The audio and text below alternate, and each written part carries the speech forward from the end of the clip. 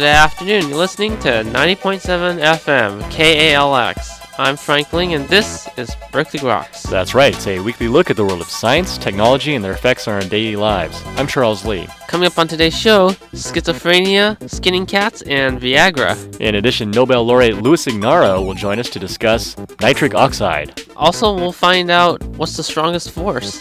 So stay tuned for all of this, plus the world-famous question of the week, coming right up here on Berkeley Rocks.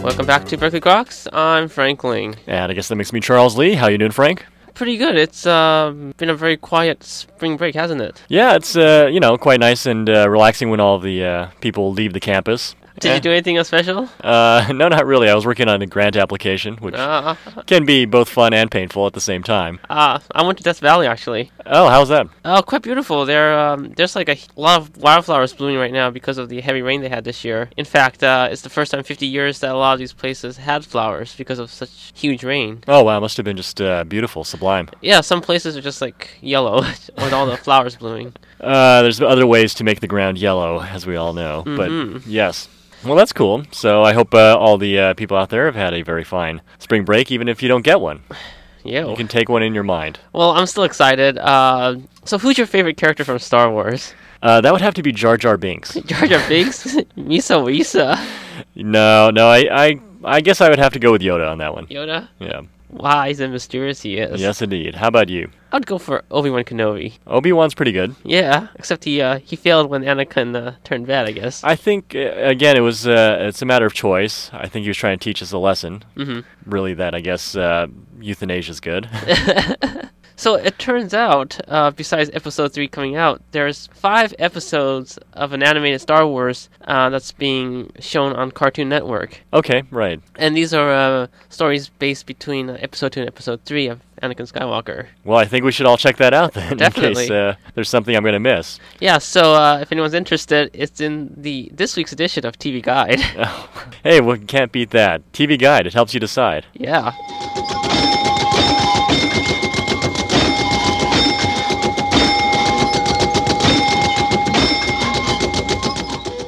All right, well, I don't have anything from as venerable source as TV Guide. That was, again, we have to, concentrate on both science and science fiction, I think. Of course. Because... And science in fiction. Where's Carl Jurasi when you need him? Yeah. I think, I haven't heard much from him lately, in fact. No, what happened after Oxygen, I guess? I think it was Oxygen, right? Some play, anyway. Hot Air.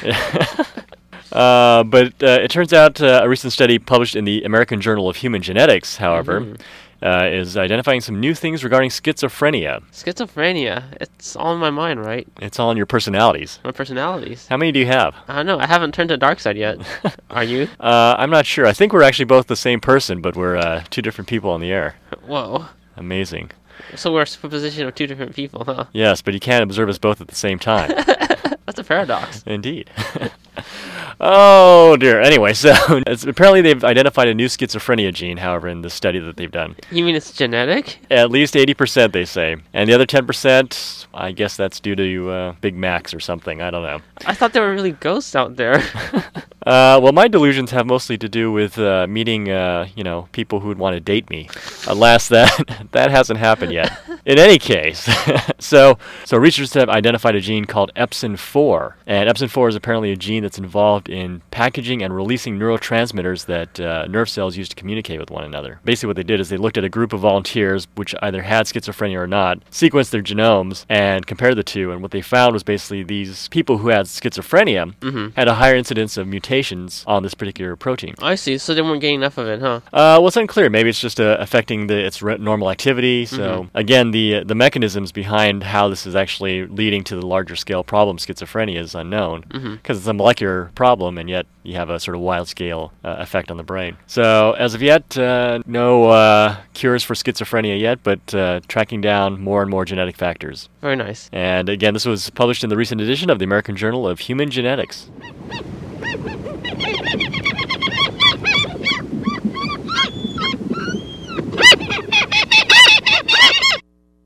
So what's your favorite PDE5 inhibitor? That would have to be caffeine. Caffeine? You mean not Viagra? Well, Viagra was the obvious answer, so I'm just waiting for them to have like Viagra spiked Coke. Oh. Then I would have it all. Did you hear Caffeine, about- sugar, there and was a Viagra. French restaurant, and apparently they made some sort of cream using broken down Viagra pills. Okay. But then the This was a topical cream? no, something for your cake. Oh, okay.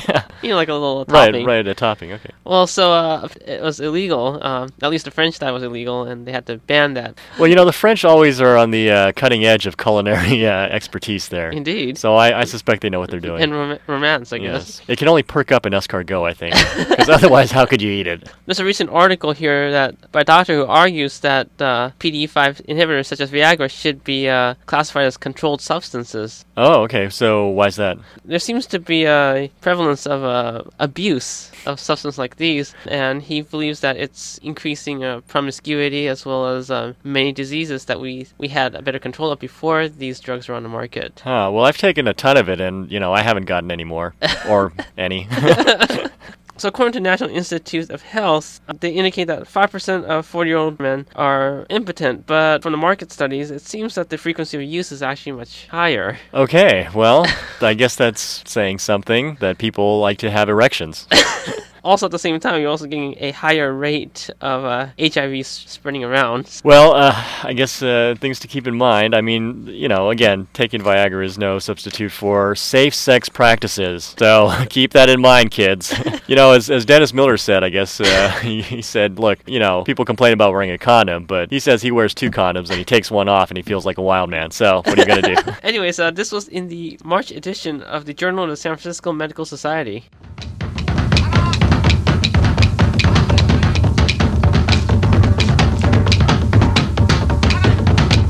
I really have nothing can top Viagra there. But Well, if you're wondering, our guest today is actually nicknamed the Father of Viagra. yes, he is. So, and he did develop like a lot of the very important sort of nitric oxide studies. I wonder if his mother likes that.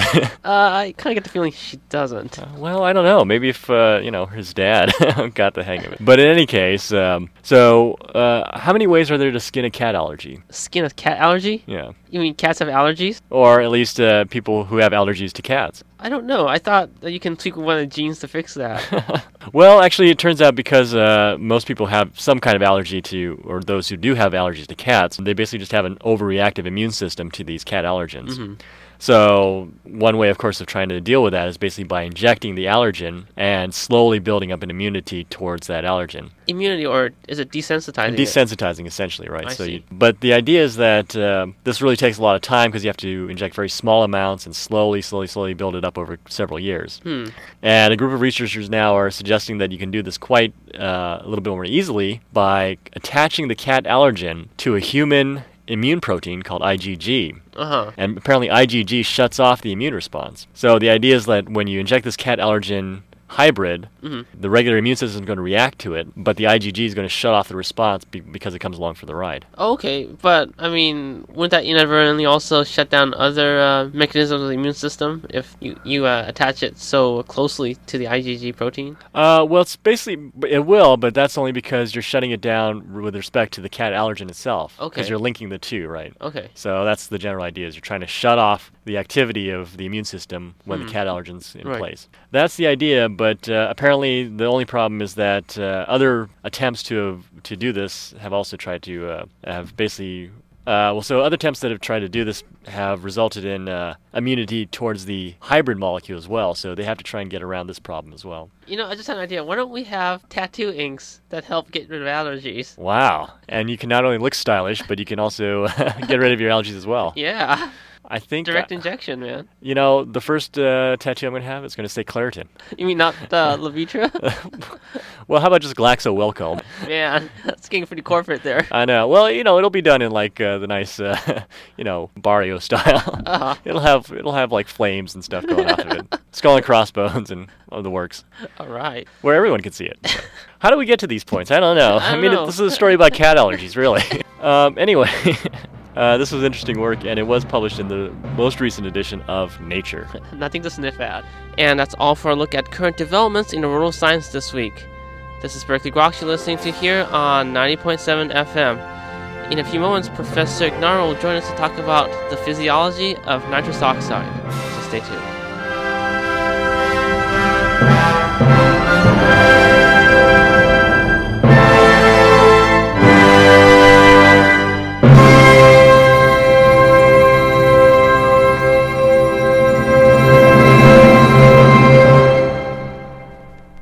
Welcome back to Berkeley Groks. Well, when we hear of nitric oxide, or NO, we often think of the smog in the atmosphere or major pollutants coming out of your car. But it turns out this little molecule has some major physiological implications. And joining us today is a very special guest, Professor Luis Ignarro, who tells us about his work in NO and his work that led up to his Nobel Prize in Medicine. Professor Ignarro, thanks for joining us on Berkeley Groks today. It's great to be here, Frank. So first of all, could you tell us a little bit about the work that led up to your prize? Sure. Well, actually, this all started about 25 years ago when we were studying the mechanism of action of another drug called nitroglycerin, which is an explosive drug, but a drug that had been used and still is used. It's been used for about 150 years to treat heart pain, and it works as a vasodilator to widen the blood vessels and lower the blood pressure. And no one understood the mechanism by which nitroglycerin worked. So we suspected that perhaps the nitro part of the nitroglycerin might be metabolized or converted to some other nitrogen oxide to produce the observed effect. And what we found was that nitric oxide is actually released from nitroglycerin. The nitroglycerin is converted by arterial muscle to NO, or nitric oxide, and that is the active principle of nitroglycerin. And then what we did was we suspected that perhaps the body makes nitric oxide itself, and that we wouldn't get it just from nitroglycerin. So we did a series of experiments to show that our arteries can actually produce nitric oxide, and the body produces the nitric oxide for the purpose of lowering the blood pressure and protecting against heart disease in general. Could you tell us what are the chemical precursors for the actual production of the nitric oxide? Yes, nitric oxide is made in the body from one of the basic amino acids called arginine, or L-arginine. Arginine has a lot of nitrogen atoms in it, being a basic amino acid, and one of those nitrogens, or one of those amino groups, is actually oxidized and converted to nitric oxide. The second product of that enzymatic reaction is called citrulline. So arginine is converted to nitric oxide plus citrulline. So that's the basic enzyme reaction in the body. I see. And for your experiments, it must have been difficult to detect these small amounts of nitric oxide. Was it done in situ, in vitro, or what was the... Well, it was very difficult to do experiments with nitric oxide because nitric oxide is a very unstable gas. It's a gaseous molecule, it's a very small molecule, and its half-life in the body is probably less than 1 second. And so it's very important to try to stabilize the nitric oxide before you could actually, measure its quantity. And I think this is what probably took so long for the discoveries to be made involving nitric oxide, because no one suspected that an unstable gas, one that is part of the polluted environment, would actually be important in the body. And so one way to stabilize the nitric oxide is to actually add antioxidants to the cells or the tissues that you're working with. And of course, the antioxidants can quench the oxygen radicals like superoxide and allow the nitric oxide to stay around for a much longer period of time. And that gives you a chance to isolate it or trap it and identify it or measure its concentration. So I understand it was your discovery that later led to the development of Viagra. Do you have any comments on that? Well, I know a lot of other people have comments. Often I'm referred to, or my nickname appears to be the father of Viagra. And, I don't mind that nickname at all, but I can tell you that my mother does not appreciate that one bit. She's a very patient 90-year-old lady who's very proud of my accomplishments, but does not like to hear father of Viagra. The way Viagra came about is very interesting. In 1990, what we discovered was that we discovered the neurotransmitter that is released from the nerves that actually go to to the erectile tissue in men and women. This neurotransmitter was not known. Nobody had a clue as to what it was, and therefore it was really impossible to design effective drugs to treat erectile dysfunction. So we discovered that the neurotransmitter was nitric oxide, and then other companies like Pfizer picked up on that discovery and actually developed Viagra. Viagra works by enhancing the actions of nitric oxide in the erectile tissue. And so this is a good example of how basic research can lead to the development of drugs by pharmaceutical companies. Have you received any feedback from the public? I've received a lot of feedback from the public, mostly feedback in the form of thanks very much for contributing to the development of Viagra, because erectile dysfunction, which I was unaware of before the discovery, erectile dysfunction affects 10 to 15% of the male population of the world. That's an incredible number, 10 to 15%. And you really don't hear about that. Nobody wants to talk about it. Of course, now, since the advent of Viagra, it's become a popular subject. But 10 to 15% of the males suffer from erectile dysfunction,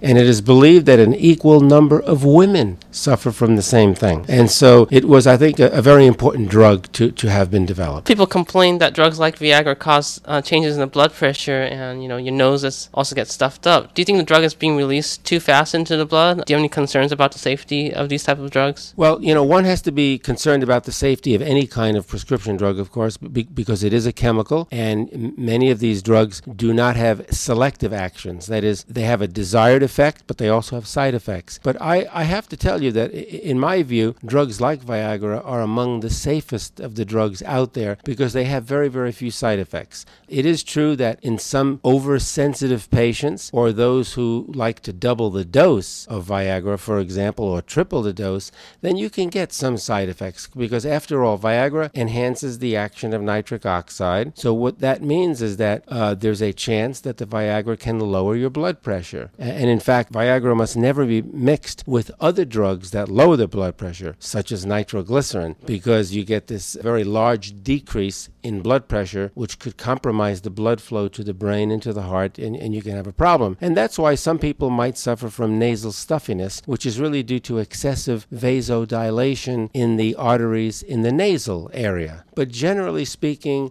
there are very, very few side effects with the recommended doses of these drugs. So let's talk about your recent book, No More Heart Disease, and no being nitrous oxide. Tell us a little bit about it. Well, I wrote the book for a very good reason. I had been working in the field of nitric oxide for 25 years or so. Nitric oxide turns out to be a very important molecule that the body makes in order to protect against heart disease. Nitric oxide works in the body to prevent hypertension, to prevent stroke and heart attack. So nitric oxide turns out to be the body's most important molecule to protect against heart disease. It works by lowering the blood pressure. It works by inhibiting unwanted blood coagulation. In other words, nitric oxide is what protects us against stroke and heart attack. A stroke, of course, is caused by a blood clot in the brain, and a heart attack is caused by a blood clot in the coronary arteries that supply blood to the heart. So as long as you have normal functioning arterial cells, they're going to make nitric oxide, and the nitric oxide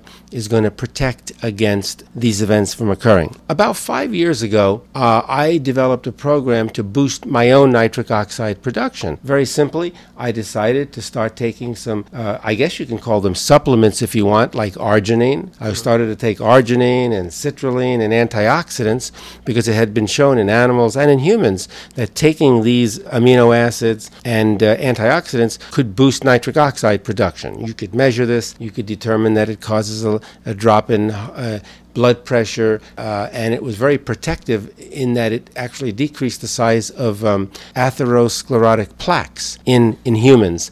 So I started taking these. I felt great, and so I decided that I really needed to spread this message throughout the world. I had to tell the lay public about this. I mean, the scientists knew about nitric oxide. The Nobel Prize had been awarded, but sometimes it takes time before basic science actually makes its way to the lay public. So I thought that one way in which I could get this message out there would be to write a book and to have it published by a good publishing company, and then hope that people would buy it and I get the opportunity to talk about the book. So you mentioned arteriosclerosis. I thought it was bacteria consuming cholesterol in your blood and then depositing these plaques on the walls. How does nitrous oxide actually prevent that or make that less likely? Well, actually, arteriosclerosis or atherosclerosis develops from a lot of different conditions. We're not sure yet whether bacteria can actually play a role. Many people do believe that, but the major cause of the atherosclerosis is an imbalance in the cholesterol metabolism. You get an elevation of a very bad cholesterol called LDL cholesterol, which actually is an oxidizing agent. This can damage the inner lining of blood cells. It can break down the barrier between the blood and the muscle tissue in the arteries, and this will allow certain cells like monocytes and macrophages to get into the arterial muscle wall, which you don't want to happen. And once those cells get in there, they can start releasing substances which can cause further oxidation. Fatty tissue will deposit, and as the fatty tissue gets bigger and bigger, that forms a plaque, and that plaque can start to obstruct the flow of blood in the artery. And worse yet, if the plaque dislodges and comes loose and circulates throughout the body, it can wind up in the brain, in which case it'll cause a stroke, or it'll wind up in the coronary arteries and could cause a heart attack. Nitric oxide in the body is an antioxidant, so it actually can prevent devastating actions of the LDL cholesterol. Okay. So nitric oxide lowers LDL cholesterol, it raises the good cholesterol, HDL cholesterol. Also, by causing vasodilation and keeping the blood pressure down, that keeps the arterial cells, called endothelial cells, very healthy. And so once they're healthy, they continually make nitric oxide, and they can prevent the deposition of these plaques. So in terms of dieting, are there any simple recommendations you have, for example, eating certain types of fruits or less carbs, or any regimen and exercise? Yes, diet and exercise. In fact, the main purpose of my new book, No More Heart Disease, is to get people to say yes to no, if you will. And it's a 3-part program involving a healthy diet, involving exercise program, and also taking supplemental quantities of arginine and citrulline and simple antioxidants like vitamin C and vitamin E, which you can get anywhere, just to boost that nitric oxide production. The diet is essential, very essential. And in the simplest terms possible, I encourage a diet that is relatively high in protein, but more importantly than that, very, very low in saturated fat. Very low in saturated fat, no trans fats, and so on, because fatty substances that you ingest lead to an increase in what we call oxidative stress, and this will destroy the nitric oxide. So you must stay away from the fatty substances. You also want foods that are rich in antioxidants. Fish, many kinds of vegetables, delicious fruits, they all have these antioxidants. As far as the exercise program goes, this is essential. And people have heard over and over and over again that exercise is good for your health. Well, it is. For centuries, we didn't understand why exercise was good for your health, but now we do understand. And guess what? It's related to nitric oxide. The body's most important way in which it makes nitric oxide is through exercise, because exercise stimulates blood flow. Your heart is beating faster, and as the blood flows faster through the arteries, it creates a force along those endothelial cells that line the arteries. Right. And now we understand that force is a marked stimulator of nitric oxide formation, which makes sense. If the blood is flowing through the artery, you want vasodilation to occur to accommodate that increase in blood flow. So that's why nitric oxide is made. And if the more you exercise, the more nitric oxide is made. So what are the major diseases does nitric oxide have an effect on? How about diabetes or cancer? Yes, very good questions. There are a number of diseases now that are associated with a deficiency of nitric oxide. And it's been shown clinically that if you boost the nitric oxide production, you can begin to reverse those diseases or cut back on the severity of the disease. And of course, the most common ones we know about are cardiovascular diseases like hypertension, stroke, and heart attack. However, we know today that type 2 diabetes, at least, type 2 diabetes associated with obesity, is definitely correlated with a deficiency of nitric oxide, because these people get poor circulation in the limbs. This is due to a deficiency in nitric oxide. They get painful limbs. It's more difficult for them to exercise or walk. And we know that if one can boost the nitric oxide production in these patients, they dramatically get better, and the pain in their legs subside, and they're able to walk better because their circulation is improved. There are other diseases also that were not recognized to be vascular diseases, but now appear to be so and are due to NO deficiency. One of them is Alzheimer's disease, the memory and learning disorder. There's a marked deficiency of NO in certain parts of the brain that leads to the deposition of certain kinds of plaques in the brain. And if one can boost the nitric oxide production in that region, then one can decrease the size of those plaques and actually begin to restore the memory and the learning capacity in these older people. I mean, it's really amazing how that works. Nitric oxide also protects against the development of ulcers in the stomach and in the intestine.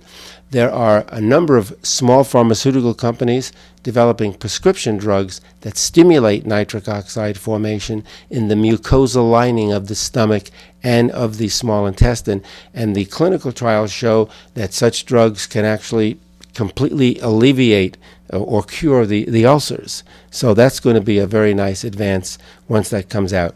You mentioned cancer. There's a lot of new work on cancer showing that nitric oxide inhibits cell division of tumor cells. In other words, the more NO around, the more slowly the tumor cells actually proliferate or grow. Now many people have examined the cells in a tumor, and they find that in a malignant tumor, there's very, very little nitric oxide. And so if you can deliver somehow more nitric oxide to those cells by various delivery systems, you can decrease the rate of growth of those tumor cells and make it more manageable, so surgeons can go in through an operation to remove the tumor mass. And if you keep the nitric oxide elevated during that time, you could actually begin to decrease the cancer. But this is only in the research stages right now. Right. So looking back over the years, what area of research or teaching have you found to be most satisfying or proud of? Well, I've done a lot of teaching over the past 25 years to medical students and to graduate students in pharmacology, physiology, and chemistry. And I tell you that I find teaching in general gratifying because it gives me an opportunity to explain to students what I know and what I understand. And this is very important. I have a lot of information to tell, to reveal to students, and I think it's extremely essential that people who do research disseminate or impart that information in a useful manner, so that the student can learn it effectively and then go on and make their own decisions about what they want to do in their scientific careers. But I have to tell you that probably the most interesting aspect of my teaching has been in the cardiovascular area. It's an area that I understand. It's an area that I've done most of my research in, so I find it most gratifying when I'm talking to students about heart disease and how to treat heart disease. I guess we're running a little bit of time. Are there any last words you'd like to tell your audience about yourself or your book? Yeah, I'd like to encourage everyone to get a copy of No More Heart Disease because I think that first of all, you get to know me a little bit better because there's a little story about me in there, how I started, why I did what I did, how far I got, and so on and so forth. But most importantly, it really reveals three simple ways that anybody can follow to not only protect oneself against the development of heart disease, but if one already has heart disease, then it's never too late to begin to reverse that disease process. So please go out and get yourself a copy of this book, and I promise you'll be satisfied. Well, it's been a very inspiring discussion. Thanks for your time. Thank you very much. And we were just talking to Professor Luis Ignarro, 1998 Nobel laureate in medicine. His book, No More Heart Disease, is now available online and bookstores around the country. So check it out.